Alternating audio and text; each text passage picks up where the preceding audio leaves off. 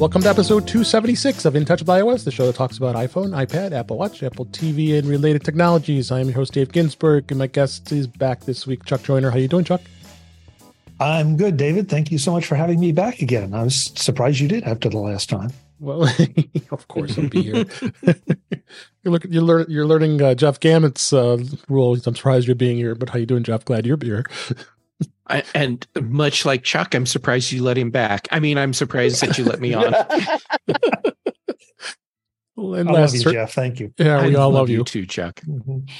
Last, certainly not least, Ben Roethig. Sir, how you doing, Ben?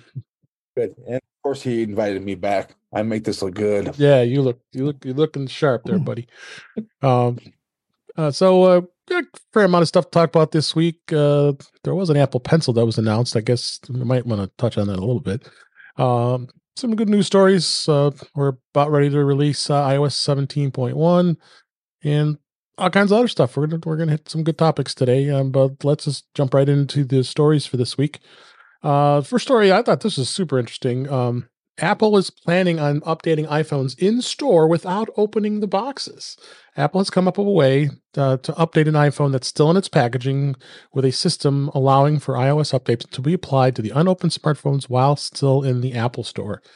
One of the problems of buying that hardware, of course, consumers already are experiencing that they discover the devices need an update right away. We did that when we first got it, when the 15 came out. Those of us who got that had to deal with that. We've done it in the past, but apparently they're going to have some sort of pad-like device that the box can just go right onto this and wirelessly update to the latest version of the iOS.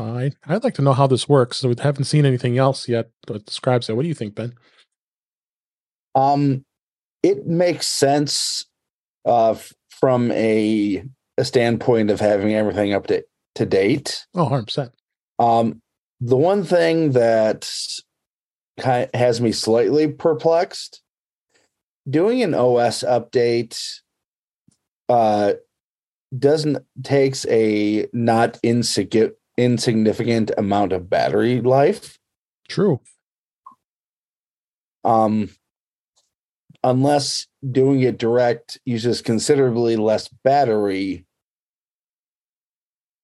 unless the phones themselves are sold relatively quickly, you could find yourself with some older inventory that's pretty low on power when the customer gets it.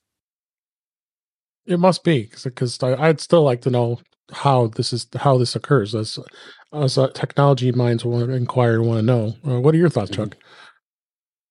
Ben brings up a really good point. I was looking at it from another angle, and that is that Apple was able to remotely install system software updates.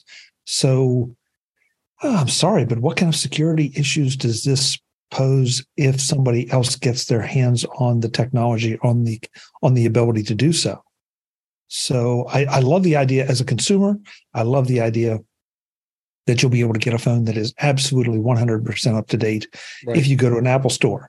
Since I usually have mine delivered because I don't live very close to an Apple store, I don't think it's going to affect me one way or the other unless they are installing these things in the UPS depots to do the updates remotely. I kind of doubt that. Mm-hmm. So, but I really would want to know more of the mechanics of it. Are they going through what we would consider a normal update process, or is there some secondary secret update process capability that they've built into the new versions of the OS or into the new hardware that would allow them to do it?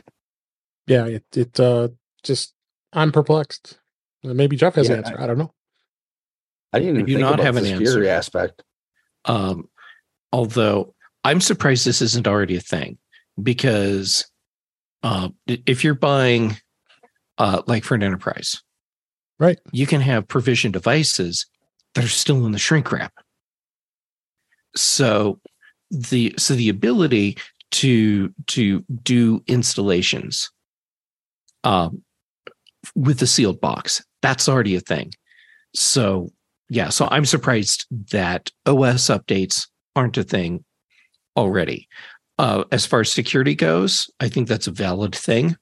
My guess is that Apple will have a system that that downloads and holds the most recent updates and is authenticated through some security system that Apple has in place.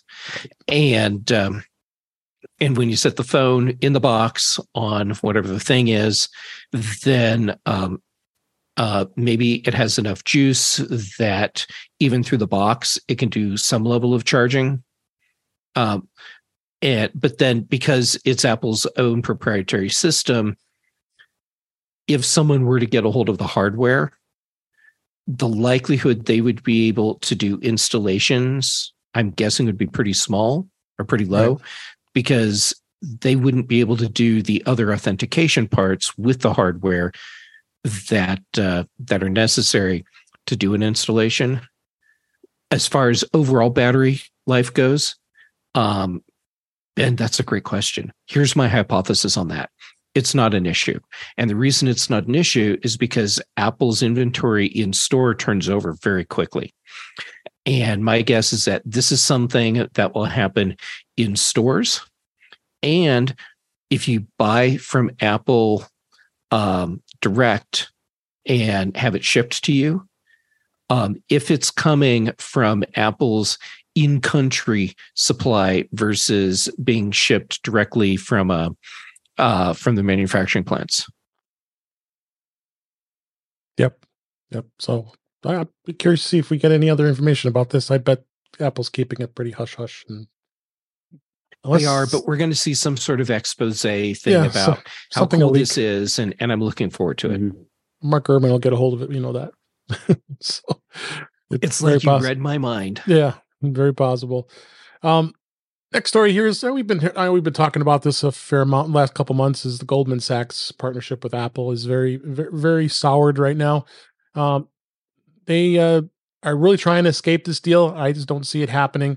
Apple Card and Apple Savings are performing so poorly for Goldman Sachs. One executive has reportedly said that we should never have done this effing thing. So Goldman Sachs invested heavily in the consumer lending projects, most notably the Apple Card, but they also were involved with General Motors credit card, which I still think they have a contract on for that as well. And from the start, the company faced problems with accusations of bias in the credit limit calculations, and they've been clear of that. But it was also the fact that they're saying in the article here that they spent $350 for every new Apple Card user in 2022. Goldman Sachs lost $1.2 billion, chiefly because of the Apple Card, and they've had a deteriorating relationship. And they go on to say, they regret the deal, and it's no question Apple taking this over is not an option. They're going to have to find someone else to buy it, or they just kind of have to sit and wait till the contract runs out.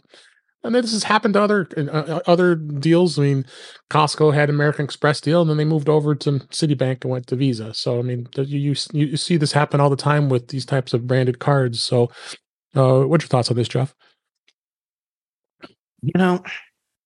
My guess is that there's something happening. Yeah. But what's really going on, I don't think we know.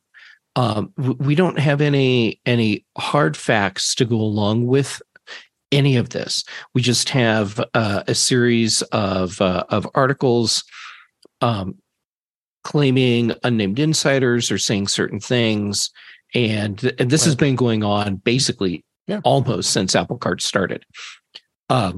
So maybe there's something here. Well, there's something here, but the thing is, what is it really? Is this as bad as it's sounding based on the stories we're seeing, or is that a lot of conjecture that has just built upon itself? And are we looking at a situation where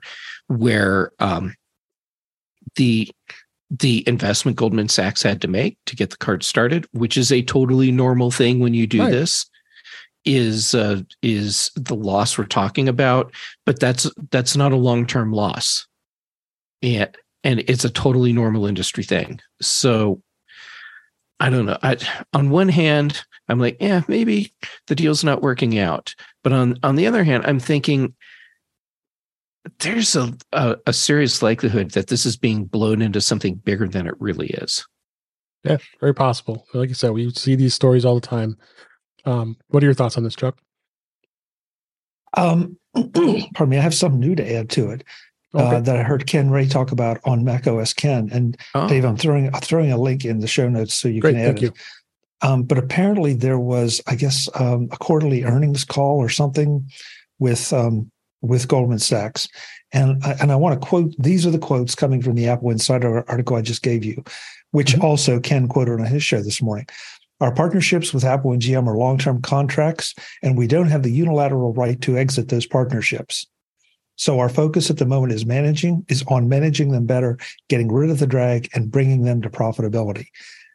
Okay, this is the first tangible thing that I've seen. Right. Okay, cool. And this sounds like damage control. This sounds like somebody was talking too much, and as to Jeff's point, and unknown sources or sources familiar with the matter kind of thing. And so I wonder how much kickback they were getting internally. And again, this Apple Insider, characterizes it as dodging questions. I don't think they dodged the question. I think they kind of put to rest the fact that they can't just unilaterally terminate the contract.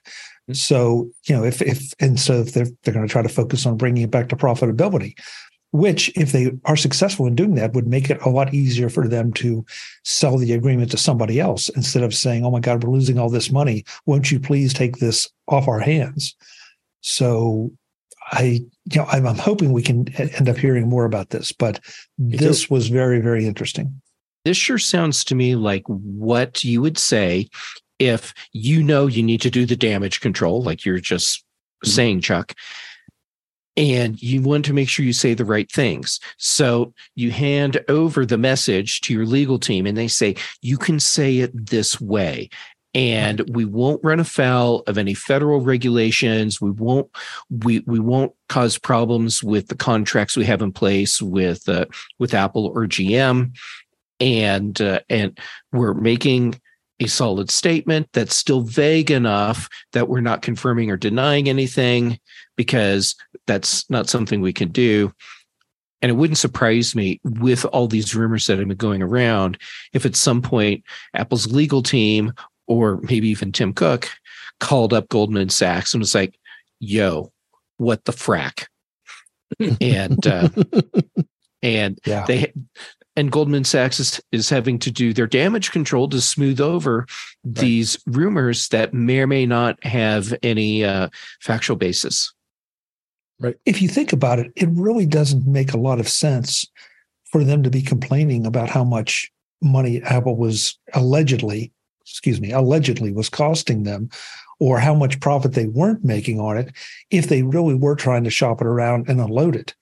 Mm-hmm. So, if you step back a minute, and we all got kind of caught up in this, but if you step back and look at it, it's like that. Just why would you do that? Why would you do that? Why would you sow that doubt in the minds of your investors as well? Or that's just bad business. Yeah, or in the minds of potential buyers. Mm-hmm. So, yeah, very, very strange. Yep. I think this kind of all goes back to one thing. Goldman Sachs is a B2B lender. They are very new to consumer lending,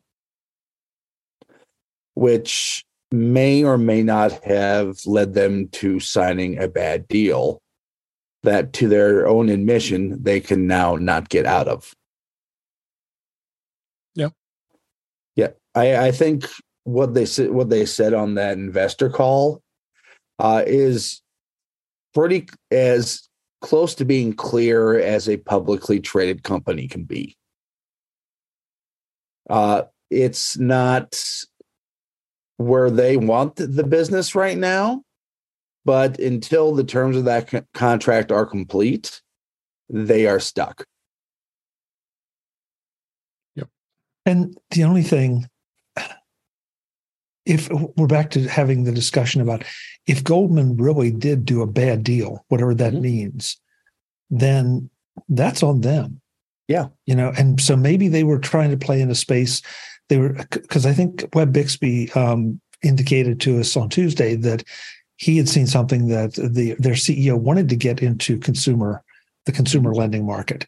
And, maybe he thought, hey, this is the way to do it. We'll go with Apple, top shelf customers, all the things positive things we can characterize about Apple customers. And they found out that they don't know what they're doing.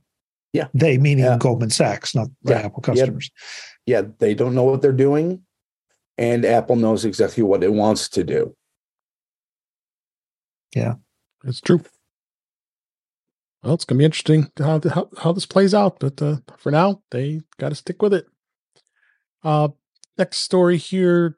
The FCC in the United States today opened the 6 gigahertz Wi-Fi spectrum to low power devices such as AR and VR wearables. This means that devices like the Apple Vision Pro headset will be able to operate in that 6 gigahertz band, though it's unclear if the initial version of the Vision Pro will even be able to take advantage of this functionality. Apple, Google, Meta, Microsoft, Intel, Qualcomm all have teamed up back in 2019 to ask the FCC to allow this the VLP, or very low powered, for these devices. So it's definitely going to be interesting to see where this spectrum goes, and FCC continues to open up all these spectrums to different technologies. What do you think, Ben? This could be very good for the Vision Pro. CarPlay is... even CarPlay, I forgot to mention that, Yeah, CarPlay is noted here. And there's really been some, problems with connecting to CarPlay over the years. Yep. This could definitely help that. It's just another spectrum, another tool in the arsenal of device makers. Yep. How about you, Chuck? I think it's great to see the unused spectrum is being opened up. I think we have to wait and see just what the performance aspects are of it and what the manufacturers and vendors can do with it. Other than that, it's great that there's another, and at least in theory, better option for it. Right. And you, Jeff? I'm all about finding ways to have reliable wireless connections with better power management. And it looks like that's part of the promise of this. Now, it's also possible that Apple is building the 6 gigahertz support into Vision Pro, but not having that tested for licensed use yet. So it can be there as something that they can enable later on, which wouldn't surprise me at all if Apple was anticipating this new part of the spectrum being opened up and designed Vision Pro with that in mind. As far as this being a great thing for CarPlay, that sounds great. But man, don't hold your breath, because the car industry moves so slow, and actually having this in your car, or even in aftermarket CarPlay heads, it's going to be a while before you see that show up. Yep, that's for sure. Yep, I have just one thing to add here. It seems kind of like the 6 gigahertz is that happy medium between Wi-Fi and Bluetooth. I wonder if this could be something that could enable lossless wireless audio. True lossless wireless audio. Oh, I like this idea, Ben. Possibly. Could happen. Interesting idea, Ben. Yeah, good analogy on that. Last story this week, Netflix is going to raise their prices in the U.S. yet again. The premium plan is now going to cost $23 a month. They announced this yesterday as we record this, that they're increasing the cost of some of its subscription plans in the U.S., UK, and France. Prices will go up for the basic and premium plans in those 3 countries. In the United States, the prices for the basic plan will increase from $9.99 to $11.99, while the price for the premium plan will go from $19.99 to $22.99. The ad-supported tier will remain the same at $6.99 per month, as well as the $15.49 monthly standard plan. Netflix doesn't offer this basic plan to new subscribers in the United States, but presumably they'll increase it for existing customers. The premium plan was, well, of course, the plan that had the 4K video streaming versus the standard plan, which had just 1080p. And Netflix announced this during their earnings call, and they said they added about 8.8 million new subscribers, and they're saying that was in a direct reason because of the password crackdown issue. But I'm telling you that the streaming wars are just keep going, and this is just continues on with pricing and changes. It just changes daily. What do you think, Jeff? Netflix finally hit that threshold where I have to seriously consider whether or not I continue having a subscription. Yeah. Yeah. Part of it is because we know that they've gotten a lot of their login sharing under control. Mm-hmm. I don't know. This one is feeling to me more like a money grab, just a way to boost their revenue, as opposed to a necessary move to maintain the services that they're offering. Yeah, especially. And sorry. Oh no, and just to clarify, yes, a lot of my hypothesis here is emotional, because I don't know what it actually costs to run Netflix. Right. I was just going to add before you ask the other panelists, especially the fact that the actor strike has been ongoing, and Netflix is keeping money in the bank because they're not having to pay for any of these new series because they're all on hold. If there's any new ones that are potentially coming in the future, and the actors can't do anything. So I'm wondering that had a little bit to do with it. Maybe pad their bank account before that they start getting all this new content again. What do you think, Ben? I think Netflix got a little too much steam in their head following the gains in password sharing crackdown. Yep. I think this price increase not only is going to stunt that growth, I think it's going to reverse it pretty considerably. Next, as far as new series, they're not able to commission their own under SAG-AFTRA.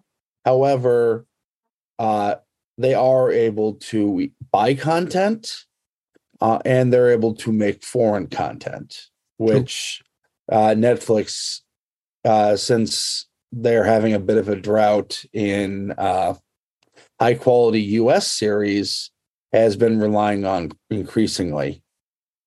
Last thing, honestly, since their heyday 8 to 10 years ago, there's not a whole lot on Netflix I really want to watch right now. If T-Mobile did not give it to me free, I don't know if I would have a subscription. In fact, since they never got around to integrating with the Apple TV app, I barely watch Netflix at all. Yeah. How about you, Chuck? So let's do a scoreboard here. So they've cut down on password sharing, which is absolutely within their right and is probably a correct thing to do. But that and so some of these serious addicts have decided to go back and resubscribe. So that's the first thing. They kind of took away some of the flexibility. They have a reputation for canceling shows that they've developed and earned the ire of the fans of those shows. They stopped DVDs by mail. So they have alienated a certain faction, admittedly probably a small faction, but not everybody has high-speed internet. And there were still people relying on that particular service. They now raise prices. This seems like they're doing everything they possibly could to be a company. Oh, and let's not forget the economy that we're in, theoretically in a recession, headed for a recession. Somewhere the recession word has to come up. this seems like a company that's doing everything it can to alienate as many people as possible. Congratulations. Good job, guys. You know, what, you start to, the only thing I will say, Ben brought up something I'd forgotten about, that they can buy content. And so is this a way to get a little bit more money so that they can go out and do that, as opposed to trying to develop it during the strike times? Okay, maybe, but it seems like a funny way to do it, given that also, as Ben said, they're not having to spend that money to develop the new shows, that it's still sitting there earning interest. And by the way, if they're investing smartly, a pretty decent return on the interest right now. So I just don't feel like this was the time or under the circumstances which you should do a price increase. Yeah, I agree with you on that one. It's interesting time to decide this. So see where the numbers go, I guess, right? You got one more thought, Ben? Yeah. To be perfectly honest, the last 10 years since the heyday of Orange is the New Black and that type of shows, have we seen Netflix make all that many smart decisions? Well, Stranger Things, another one. Oh yeah, that one. Did they? I mean, that was a positive decision. They didn't kill that yet, did they? No. Oh, Orange is the New Black, I so. think it ended, but Stranger Things. Yeah, but Stranger Things didn't. Stranger Things has the second half of the last season. Yep. Still to come, and that, I believe, wraps up the whole Stranger Things story. Yeah, what, 5 seasons, right? There was. Oh, so it shall be interesting. That's for sure. Let's move on to the topics this week. Beta iOS 17.1 release candidate was sent out to developers and the public beta testers. And it's looking like as leaked dates come out, October 24th, which would be less than a week from the time we're recording this, is going to be released. We've talked about a number of things it already has as far as its updates, including the AirDrop over the internet, standby. It allows you to control how your display turns off on the 14 Pro and the 15 Pro. Music with the different changes for favorites, and be a lot of bug fixes. Notably, there were some bugs with the iPhone 15 with screen burn-in. I hear conflicting stories where it's going to fix it and maybe not fix it, but you would hope it does. And as well as there was some screen syncing across all Apple devices with screen time. Not that too many of us use that. So it looks like 17.1 will be out for both iPad and iPhone less than a week from now. You also have Watch OS 10.1 is out, as well as tvOS 17.1. And I don't. Unless you got anything, Ben, as far as anything notable that's been in beta. Only the God, I forget what the mode's called. But bringing forward the voices in Apple TV when used with the HomePod Mini in the first jet. Oh, the voice enhancement thing. Yes. Oh yeah. Dialogue. The voice was a dialogue, I think it was. Yeah, enhanced dialogue. Enhanced dialogue. There we go. Anything you seen on your iPad, Jeff? No, which is actually good. Yeah, so I think it's ready. Yeah, I mean, if it's working, and I'm not seeing things where I'm like, oh wow, that's a big change. Unless it's like, this is a feature that wasn't available and now it's actually there. To me, that's a good sign for updates. Yep. Yeah. Plus, we haven't seen an RC2. Yeah. Which, by this time you probably would have, but there was some issues, so it's probably looking promising. And then along with that, those who are still on iOS 16 devices that can't go any further, as well as haven't upgraded yet, Apple still continues to release updates to that. Those are release candidate on 16.7.2 that covers both iPad and iOS, and I'm sure most of it is going to be just bug fixes, and any security issues were corrected in that. So, but Apple continues to support the older older OSs to keep going on that. So it's good to see that when it comes to doing those things here. So, don't think we have anything else we could talk about here in beta. Let's go ahead and move on for the topic of this week. Topics. Apple announced a new pencil. Woo! That's what we're going to celebrate, right? I don't know. After we talk about this, so it is a new USB-C pencil, and it's a much lower price point. It's $79, much more affordable. But it is a cheaper model. It doesn't have the pressure sensitivity, which I think is a big game changer when it comes to that. We have a link in the show notes that shows the comparison to what the three different Apple Pencils do these days. And that's the biggest thing of the three. The new USB-C version does not have pressure sensitivity, does not have double tap support. You can't even get engraving on it, for crying out loud. Mm-hmm. It does support the iPad 10th gen, the Air 4th and 5th gen, as well as the iPad Mini 6th gen. So most of the more current models, this pencil covers it. But I don't think this is going to be a market for everybody. It might be a market for somebody as an executive, let's say. They just want a pencil that they can write with, and that they're on a plane or they're in a meeting. They want to be able to just have it. They're taking notes, but not from what the comparison is, what the Apple Pencil 2 does. I'm going to start with Jeff, since, Jeff, you're the artist in this group here. What do you think here? I think this is not a pencil for you, for sure. But this is not the pencil for me, and that's okay. Right. All right. So, mini rant. Apple, what is wrong with your naming? Yeah, they have the Apple Pencil, and the Apple Pencil. Yeah, exactly. That's what the product names are. That is ridiculous. So, okay, here, I'm glad that they've come out with this new product called Apple Pencil. It is not a new generation of the device, but it fits, I think, an important place in Apple's market, because you do have, like you said, business people, executives that want an Apple Pencil, but pressure sensitivity isn't a feature that they need.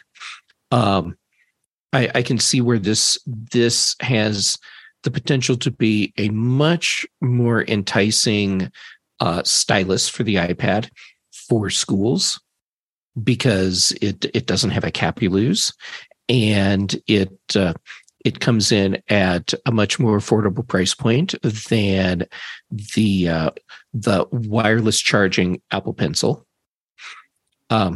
So yeah, I can see where this is going to fit into Apple's product lineup nicely. Brian Chaffin and I had a discussion about this on Context Machine this week, and what it came down to for Brian was, if you can afford an Apple Pencil 2, the magnetic charging one, mm-hmm. then get it, because you have all the features. Right. And my feeling was, sure, but if you really know you don't need all the features, why should you spend $50 for features you aren't ever going to use? Mm-hmm. It's true. Ben, I know you've had some thoughts about this pencil debacle. What is this one worth even going into? What do you think? Well, first, Apple marketing team, you should have called it either the Apple Pencil SE or the Apple Pen to differentiate, because this is in a whole different class of stylus than the Pencil 1 or the Pencil 2. Well, who's this for? Well, a little company you might have heard of, called Logitech, came out with a little device years back called the Crayon. Apparently, that Crayon did well enough that Apple decided to get its own chunk out of that market. The other thing, and I hope I am not stepping too far into future show notes, not only is it competing against the Crayon, it's competing against these things on Amazon. Yeah. That literally, this is almost what that USB-C pencil is. It will natively write using the Apple Pencil protocol. It will charge via USB-C, but it won't do any of the higher end functions. Yeah, I like to know what you've got that pencil. I've got links in the show notes to 3 of the pencils we wanted to talk about that they're just knockoffs basically, but they're extremely cheap, anywhere between $20 to $30. So it's you have to wonder how is the using of that pencil. I'm curious to know too. I may even buy one just to take one for the team just to try it. Before the tip broke on this. Mm-hmm. And let me be clear, this is where this is where you can buy this thing for $15 comes from. That part, neither the tip nor the tip reloading mechanism are all that well made. But when it did work, it worked reasonably well. I needed it to write notes. I needed it to draw circles, and it did that very well. Yep. And the tips, that's a good thing for not yet. Oh, wait, not that. No. The tips for Apple Pencil and Apple Pencil are all the same.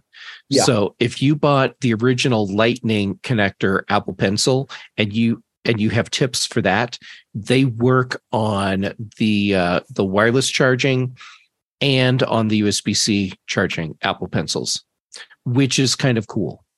And they can also use every single third-party tip ever designed for the Apple Pencil. Mm-hmm. Yeah.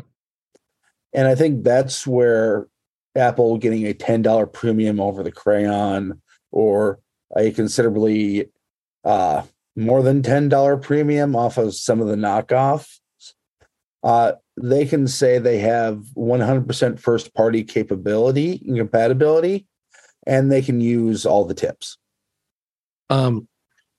Just to add a little bit to that, because Brian and I did just finish recording, and he's mostly pedantic, so it rubs off on me.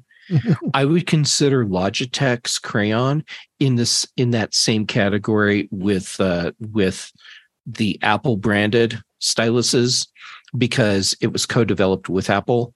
So I would call that a full compatibility stylus, except that it does not use the same tips. Yeah. We get Chuck in here. Full hardware and software. Yep. I want to get Chuck in here. What have been your thoughts with this whole thing with the pencil? And I know you're not a big Apple Pencil user, but no, actually, in fact, I was just looking up. I was curious because I do not know. Okay, so Logitech Crayon is right now showing $69.95. $69.99 at Best Buy. So gives you just so it's $10 cheaper than the USB-C Apple Pencil. Mm-hmm. Right. Correct? Right. Okay. Right. And I don't know if you can see it, but it's always fun trying to do this. Right there is one of the Apple Pencil knockoffs that Dave has in the show notes that I pulled out and made sure it was charged and was using it today because of this discussion. And we're right back to it. It depends on what your use case is. For me, I'm not going to draw anything. I'm going to make some notes, maybe in Notes or in an application that will accept my chicken scratch graphically, because it's never going to recognize what you would call my handwriting. And so, I think it all comes down to what the use case is. I just think that you need to really consider what it is. Jeff knows obviously what he's going to do with his. I would tell you to buy upmarket anytime, because it seems like what you do now, you're almost certainly always going to want to do more. If you have any artistic capabilities in your hands, then go for it. Otherwise, I just don't get it. And I should point, I want to take a page from Ben. I'm going to try to help the Apple marketing department too, and say take a page out of Star Trek's book and say Apple Pencil A, B, C, or no bloody A, bloody B, or bloody C. I don't know. But, they want the latter. Chuck going full on relics on us. Nicely done. Yeah, but something like this, it just, I think we're all going to start to refer to this as the Apple Pencil USB-C. if they'd have named it that, at least that would have made a certain amount of sense. But just to call it an Apple Pencil, yeah, I'm sorry. I know you're trying to keep the whole identity thing going, but this is a little shaky. Yeah. Well, I get folks here from the chat room here. That's at youtube.com/intouchableios. Brett in the chat said it would have made more sense if they were to name the Pencil and the Pencil Pro. I think that's probably a good way to really name it. It shouldn't distinguish it. It's some surprising. It's just lately Apple's has not been very good at naming. I mean, just like we talked about the AirPods Pro 2, they just updated it with the USB-C connection, but real no subtle change in naming because they are going to irritate people who already own the one with the Lightning connector. So this just seems lately that the marketing has not been good with Apple when it comes to these products. No, and the suggestion of Apple Pencil Pro and Apple Pencil, I love that. However, Apple marketed themselves into a corner with Apple Pencil because when they came out with this one, the one that charges magnetically, they didn't call it Apple Pencil Pro. That was the time where they should have introduced the Pro moniker, because you can't just rename this one to Apple Pencil Pro. You have to come out with a new model that has more features, and that one can be Apple Pencil Pro. I don't even think they'll do that. It'll just be Apple Pencil, and then in parentheses, 3rd generation, which then will confuse people because they're like, well, wait, I thought the one with USB-C was the 3rd generation, but it's not. Anyhow, I'll stop now because I'll just start ranting if I keep going. Yeah. Well, like I said, it's all going to be preference, and I guess Apple's good for them for actually throwing out their lower end model, and people who don't want to spend money on it, they can jump on it. Any more last thoughts on the Pencil before we move on? Only that, since I looked at the crayon price, it feels like, I don't know, maybe this is another one of those situations where they try to introduce something in the hopes that you will look at it, you kind of fall in love with the idea, and then buy the next model up. Sort of like we've had the discussion about the way they do with RAM configurations and hard drive configurations on laptops, that, for just a few dollars more, you can get this one, and it does all these other things. And so if that's a strategy here, it just feels like this is not that strategy because of the USB-C connection. That feels like a genuine improvement that is in keeping with the way they've been moving to take everything to USB-C. Yeah. So I struggle with the price point. Yes, it does have the Apple brand, and as good as Logitech products are, they don't have the Apple name on them. Mm-hmm. Chuck, you just inspired a hypothesis from me. I'm so glad I could inspire you, Jeff. And here Dave thought he was going to be able to move on from this topic. I want to keep this topic going because this is interesting information. All right. So here's my hypothesis. And it's a 2-part hypothesis now. Apple has a long-standing track record or strategy of trickling down, meaning you start at the high end, and when you feel like, based on whatever their terms are, they have saturated that market point, then they bring out the version that costs less. And the iPod is the perfect example of how they've done or did that, because they started with the iPod, and then they introduced the iPod Mini and Nano and Shuffle, and they just kept working their way down through price points as they hit whatever their goal was. So maybe they've done that with Apple Pencil, and now we get this less expensive model. The other thing it does is roll us right into EU charging compliance. Good point. Yeah. One more note in the chat. Wayne said that he uses his Apple Pencil 2 for taking notes and journaling and Notability on his iPad Pro M1. That's a perfect. That's a perfect example of using it for the pencil. For that, it's just basic notes, but having the pressure sensitivity is an added plus with that pencil. And yes, Ben, we are going to be doing the pencil shuffle. Yes, just randomly shuffle. It just randomly writes words. Yeah, right. But it also has a limited vocabulary. That's right. Maybe you can bring what was the Chicago Bears quarterback McMahon? Jimmy bring Graham, him out to punky redo the punky QB. Yeah, to redo the Super Bowl shuffle as the Apple Pencil shuffle. Yes. That's probably really funny for people that are into the sports thing. So I'm going to go with that was super clever. Oh, for me and Dave, that's hilarious. Yeah. I was playing to the audience a little bit, Jeff, knowing these two are Chicago people. Yes, definitely Bear interesting. down. All right, let's move on to another topic here. This was interesting. This was an interesting couple articles I found here about Apple's Thunderbolt 4 cable. They called the Mac. They did the X-rays and they showed the complexity of their cable. And I found this to be very interesting. You wonder why these cables cost far more than their standard USB-C cables because of the what they do. But you look at the series of X-rays they show here on this article. There's an Amazon Basics cable versus some of their lower end USB-C cables. But then you look at the Apple's cable and all the complexity and in here that's as far as what it does and uncovering the hidden engineering differences here. Because you have, Apple charges almost 100, raising a few eyebrows. That's $159 cable, which is a little crazy if you ask me. And they have the 2-meter version, which is at $69. So you have that the little longer, little shorter ones.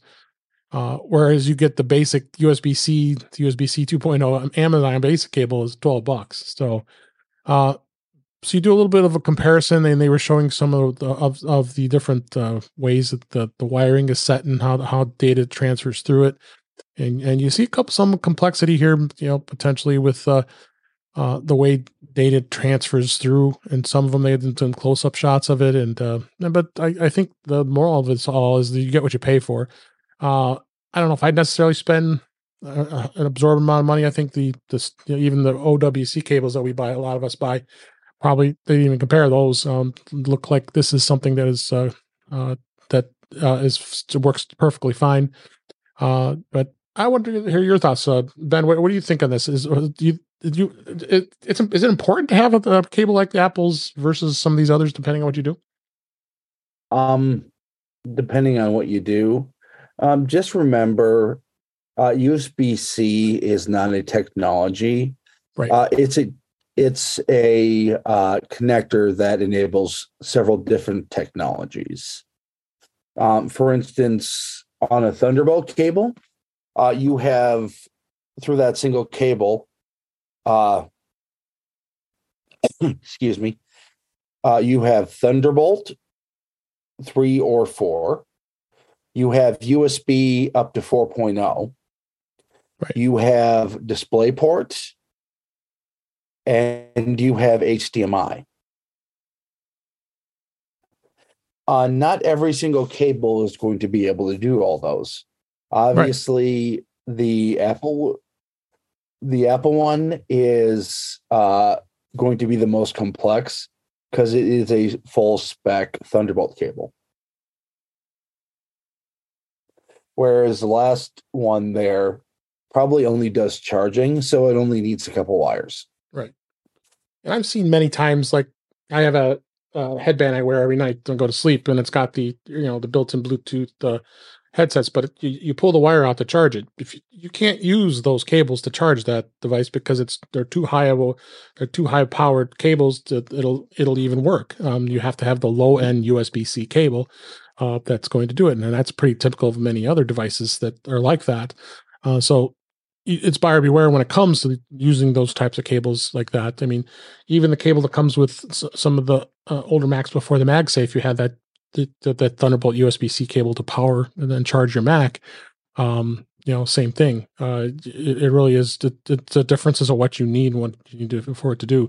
Just like we talked about earlier with the cable that you can get for the iPhone 15 and the 15 Pro, you get the 40 gigabit 240 watt 240 USB-C cable that's going to do much faster data transfer than even if a standard USB-C cable won't do. So, Jeff, what do you think on this? Your thoughts on all this with these cables? It seems kind of confusing to a lot of people, I think.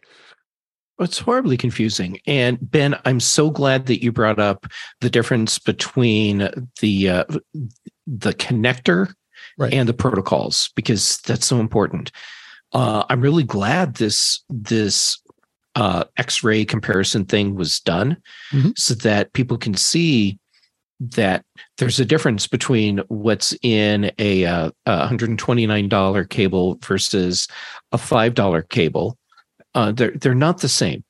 And what I would love to see now is the same thing done, where it's all Thunderbolt cables from multiple companies being compared in the same way. Just the X-ray alone shows that you are not working with the same technology here. It's very obvious that what's going on in the Apple cable is way beyond what you're getting in any of these other USB-C cables that are carrying USB protocols over them. Yeah, that's a full-on motherboard. Yeah, there's a chip. Yeah. There's a little board in there compared to the other ones. Where the other ones are just soldered wires onto the plug. Yeah, but that's basically it. And people being able to see this, it's great, because you do hear people saying things like, "Why would I spend $130 on that kind of a cable when I can order an Amazon Basics for $5?" Well, it's not going to do what you want, right? It's not the right cable for a lot of uses. For what you get in a cable like this, you are paying for what you get. Yep. How about you, Chuck? What do you think? I think Jeff just said it. You're going to pay for what you get. You brought up the OWC cables. Those are great cables. I'd love to see something done head to head, so that, because that is probably some of those in the high-end anchors are some of the best cables that I've used. So I'd love to see that. What I really want to know is who decided to put a cable inside a CT machine. I think that was a really interesting approach to it. But mad genius. Yeah. But if you haven't gone to the article, folks, go to it, because it really is interesting, and it gives you a really good idea of just the kind of incredible precision that we're seeing. And this is in a cable. This is not in a motherboard or an iPhone board. This is a cable. So think if they could do a CT scan of a motherboard. Chip. And we're reading in the news about 3 nanometers, and I guess they're talking about starting to do 1 nanometers. It kind of boggles the mind a bit. Yeah, it does. I also linked in the show notes Luma Field, which is a manufacturer. That's where their source was from the other articles. That gives even more detail that the other articles didn't provide, including some other options besides the 4 we just talked about, to see. Really, like here, they even compared a $5.59 nice TQ USB-C cable. You look how very basic it is. There's just 4 wires connected to this, soldered onto into the plug, and that's it. So you really get a nice, great view in comparison of what these cables do. I never thought I'd be talking about cables here, but cables are important. Even with your iOS devices, with your iPhone now, with the on the 15 with the USB-C, be interesting to see how the Lightning connector is. Someone did a comparison of that. Which of course that's going to be going away sooner or later, but and like Ben said, in touch with cables. Yeah. Well, and it's possible to over-engineer things. There's no question about that.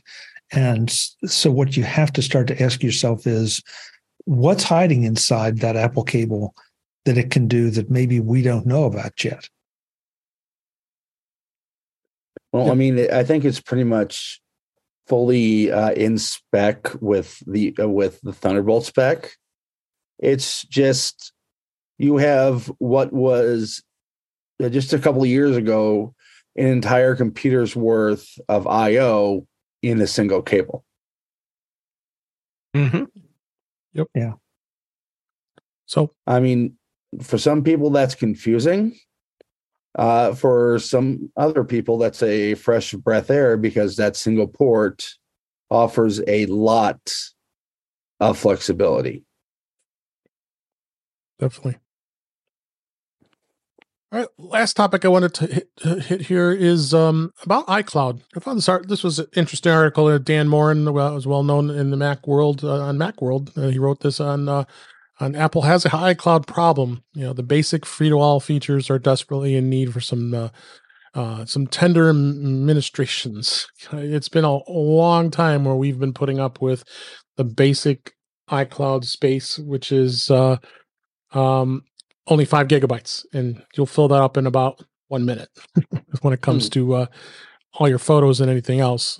But I think they have done some improvements. I have to say, and I agree. I agree with him in his saying that they'd have some improvements, and it does have a little bit compelling reasons to use it over like a Dropbox or such as that. But really, it's dependent on your usage when it comes to iCloud. I think the bottom line is when it comes to iCloud is the fact that it's there automatically. Most consumers don't want to deal with it, and the nice thing of the fact is it's there to back it up. But you got to get these people to understand you do have to pay a little bit to have enough space to store your photos. Even if you get the simple 50 gigabyte plan, the smaller plan, it isn't a bad idea. He also talks about a little bit as mail. It's a bit of a mixed bag. Reliability issues with iCloud Mail. It's going back to the old iTools era, if you remember that. A lot of issues when it comes to mail as well. So I think Apple has a little bit to do, and I don't understand why they won't take the time to start, doing this updates. And there are a lot of things I agree with Dan on this as far as what we should do with iCloud. It should they be making some improvements? They're long overdue. What do you? I want like your thoughts on this, Chuck. Where do you think iCloud is, and do you find it that it needs some drastic updates? I think it does. I would like to see some things. I'd love to see what we perceive we're seeing in the current Mac OS and the current iOS, right, as a polishing off, addressing some of the bugs and issues and problems. I can argue with people all day long about, what you should be entitled to and the usefulness, because it feels like, if everybody else charges you for storage space, for photos or for anything, what Apple gives you is arguably adequate to back up your system. And that's about it. If you want to start storing photos, you need to buy more. And that doesn't feel inconsistent with what the market offers. Right. So, I feel like my use of iCloud, I don't use Apple Mail that much, either the service or the app. So I'm probably not the one to really comment too much on that. I do seem to hear a number of, issues around that. That seems to be a low level constant. And that seems like that should be arguably something that, of all people, Apple could clean up. Right. The rest of it, I think we need a vision for iCloud.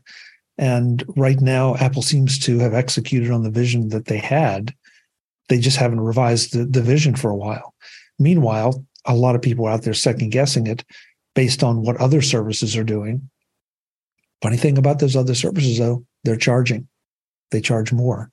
Right. So, Jeff, you use Apple Mail all the time, but I think he's talking a lot about iCloud Mail, using iCloud.com or Mac.com, that service. But there's challenges with Apple Mail for sure. There always has been. There are challenges with Apple Mail, but since we're talking about Apple's cloud services, I won't go into that. As far as iCloud Mail goes, it's not my primary email. Right. So if I've had trouble with it, I haven't been aware of it because it's been resolved before I noticed. Right. As far as what Apple gives us for free, just because we have our I almost said iTools account and then started to correct myself to our .Mac accounts. I guess that tells you how long I've been doing this. But we're at a place right now where Apple expects us to be using cloud services for our data management and backups. Right. And I'm okay with that. The problem that I have is that we get the 5 gig storage for free with our accounts. If Apple wants me to back up, tell me which of my devices that's sufficient storage for a proper backup. Yep. My feeling is if people want to sign up for an iCloud account and then Apple gives them 5 gig of storage for free, that's fine. But as soon as you buy an iPhone, they should include enough storage to be able to back up your iPhone. That should just be part of the package. And so as long as you have your iPhone, then you have that extra storage that goes along with it because you have an iPhone and they want you to back it up. Add in an iPad. Okay, now you get a storage allotment for backups for iPad. And that can even be separate from just regular cloud storage. It's just your dedicated device backup storage. And if Apple doesn't want to do that, then don't put us in a position where they expect us to use cloud services for all of our data. Yep. No, I can't agree with you more on that. For sure. For sure. Jeff, what would you have them back? What would you have them backing up? The data from your device, which could be separate from photos. You don't need backup applications because those reinstall anyhow. But if Apple's expecting us to use their cloud services for our data, give me enough for the backup storage space for whatever the average iPhone user is. Yep. Okay. Great. Ben, I'm going to throw you in here before we wrap up here. What's your thoughts on this? I mean, honestly, to basically use an iPhone, you have to pay Apple $3 a month minimum. Right. I agree. Yeah. Right. With the importance they're starting to put on services, it wouldn't make sense from Apple's point of view to give that $3 back. I get that. I mean, I think in this new cloud interconnected world, the fact that you will probably have one, if not more, data plans from, iCloud, Google One, or OneDrive is just a reality of the modern world. For us. Now, for when you get outside of our echo chamber, it's a different story. I'll use my parents as an example. I got a call one day from my dad, and he was very confused because he was getting these alerts on his iPhone that he needed more storage. And what it was iCloud or Apple had done the thing where it's like, hey, store your photos here. And it's not clear to the average user what that means. And so he immediately just filled up his iCloud storage. And I had set him up so that he was backing up as well. He didn't have enough storage. And so he was pushed into having to pay for something without understanding why he was having to pay for it, and not understanding what it actually meant to have that storage. For you and me, sure, we've got Dropbox and iCloud and Box and whatever else, and probably OneDrive, and we get how we can use all those things, but the average person doesn't get that. That's right. And is it Apple's responsibility to make sure people understand how to use it? I don't think so. However, when they vague people into having to pay for services, that's not cool. So I want to play devil's advocate here for a second. Because, Jeff, I agree with that last statement. I like the way you said it, vague them into. Sometimes I think all the tech companies have their face a little too close to the picture, and they kind of forget that the normal people out there, because we certainly are not normal, are not really completely understanding what's going on. But, and I don't know this, so somebody correct me. Does Android or Samsung or any of those, do they give you an online backup option of any kind as part of you signing up for their service? Looking at Google One, I think what they offer is fairly close to what Apple does. The only difference is like 15 gigabytes. Gmail has its own bucket, I think. Right. So I guess where I was going with this is, if I buy an Android phone tomorrow, do I have an option to have anything backed up, documents, settings, anything at all, without purchasing a service from Dropbox, Box, whomever? I don't think so, but I'm not an Android user, so I would want to be corrected on that. I'm not sure. But if you look at it that way, Apple's ahead of the game. And Ben, if you're right, and my Google service comes with X number of gigs of storage, then it's in parity with Apple. But nobody's complaining about that. So is it a chance for Apple to be a little bit of a differentiator and add a little more value? Yeah, maybe. But until they have competition, they've chosen not to. Yep. And folks, if I'm wrong about that, please somebody let me know, because I would like to be properly informed. Send us an email here.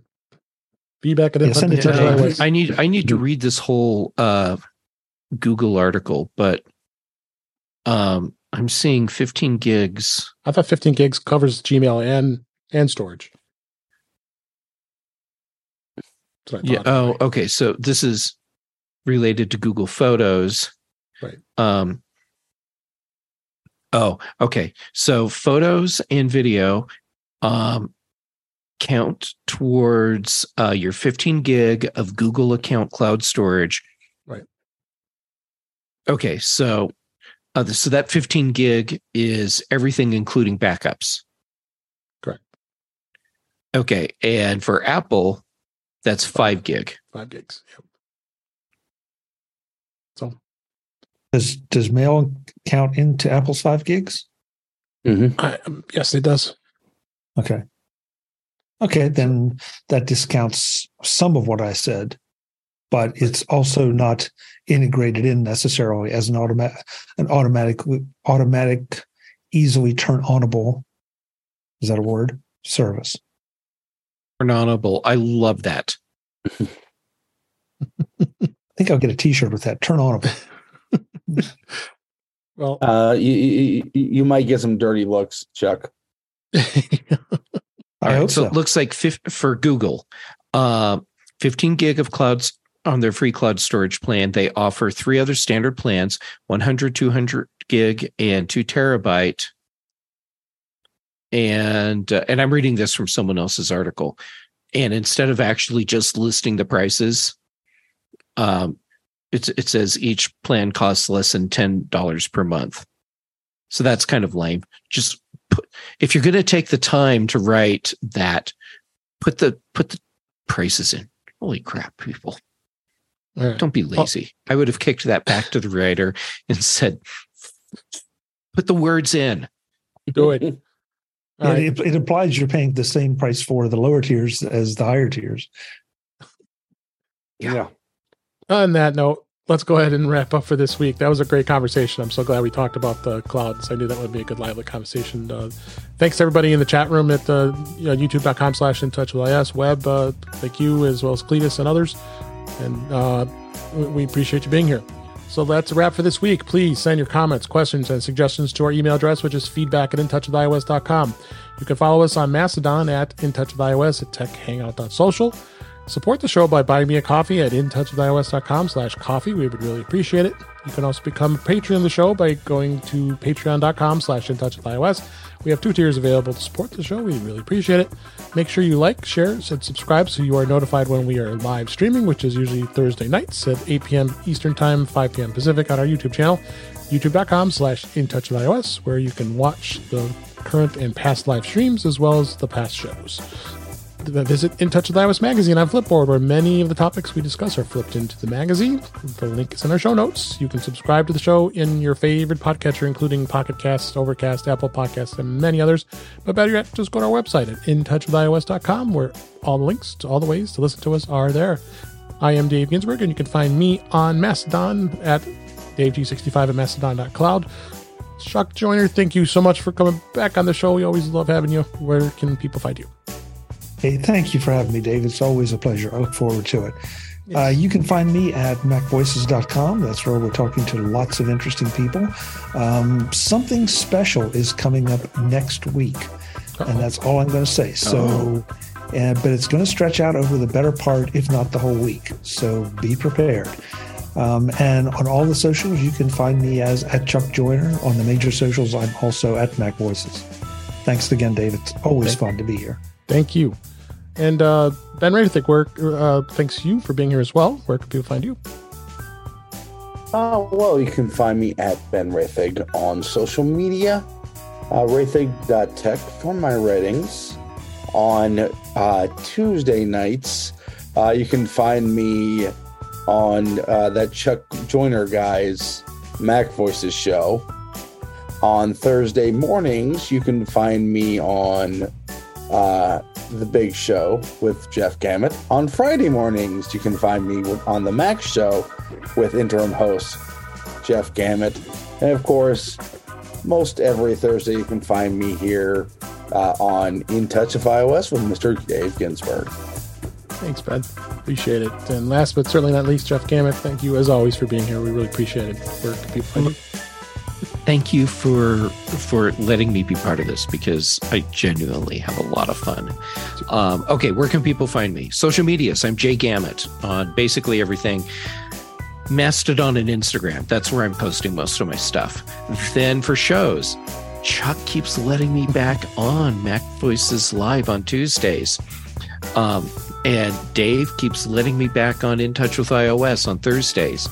Then on the British Tech Network, as been noted, I am your long-term interim host for The Big Show. And then again on Fridays for The Mac Show. And Brian Chaffin and I record The Context Machine. Great. All right. Thank you, all of you. And thank you for listening. We hope you enjoyed the show. We enjoyed doing it. And we'll talk again soon.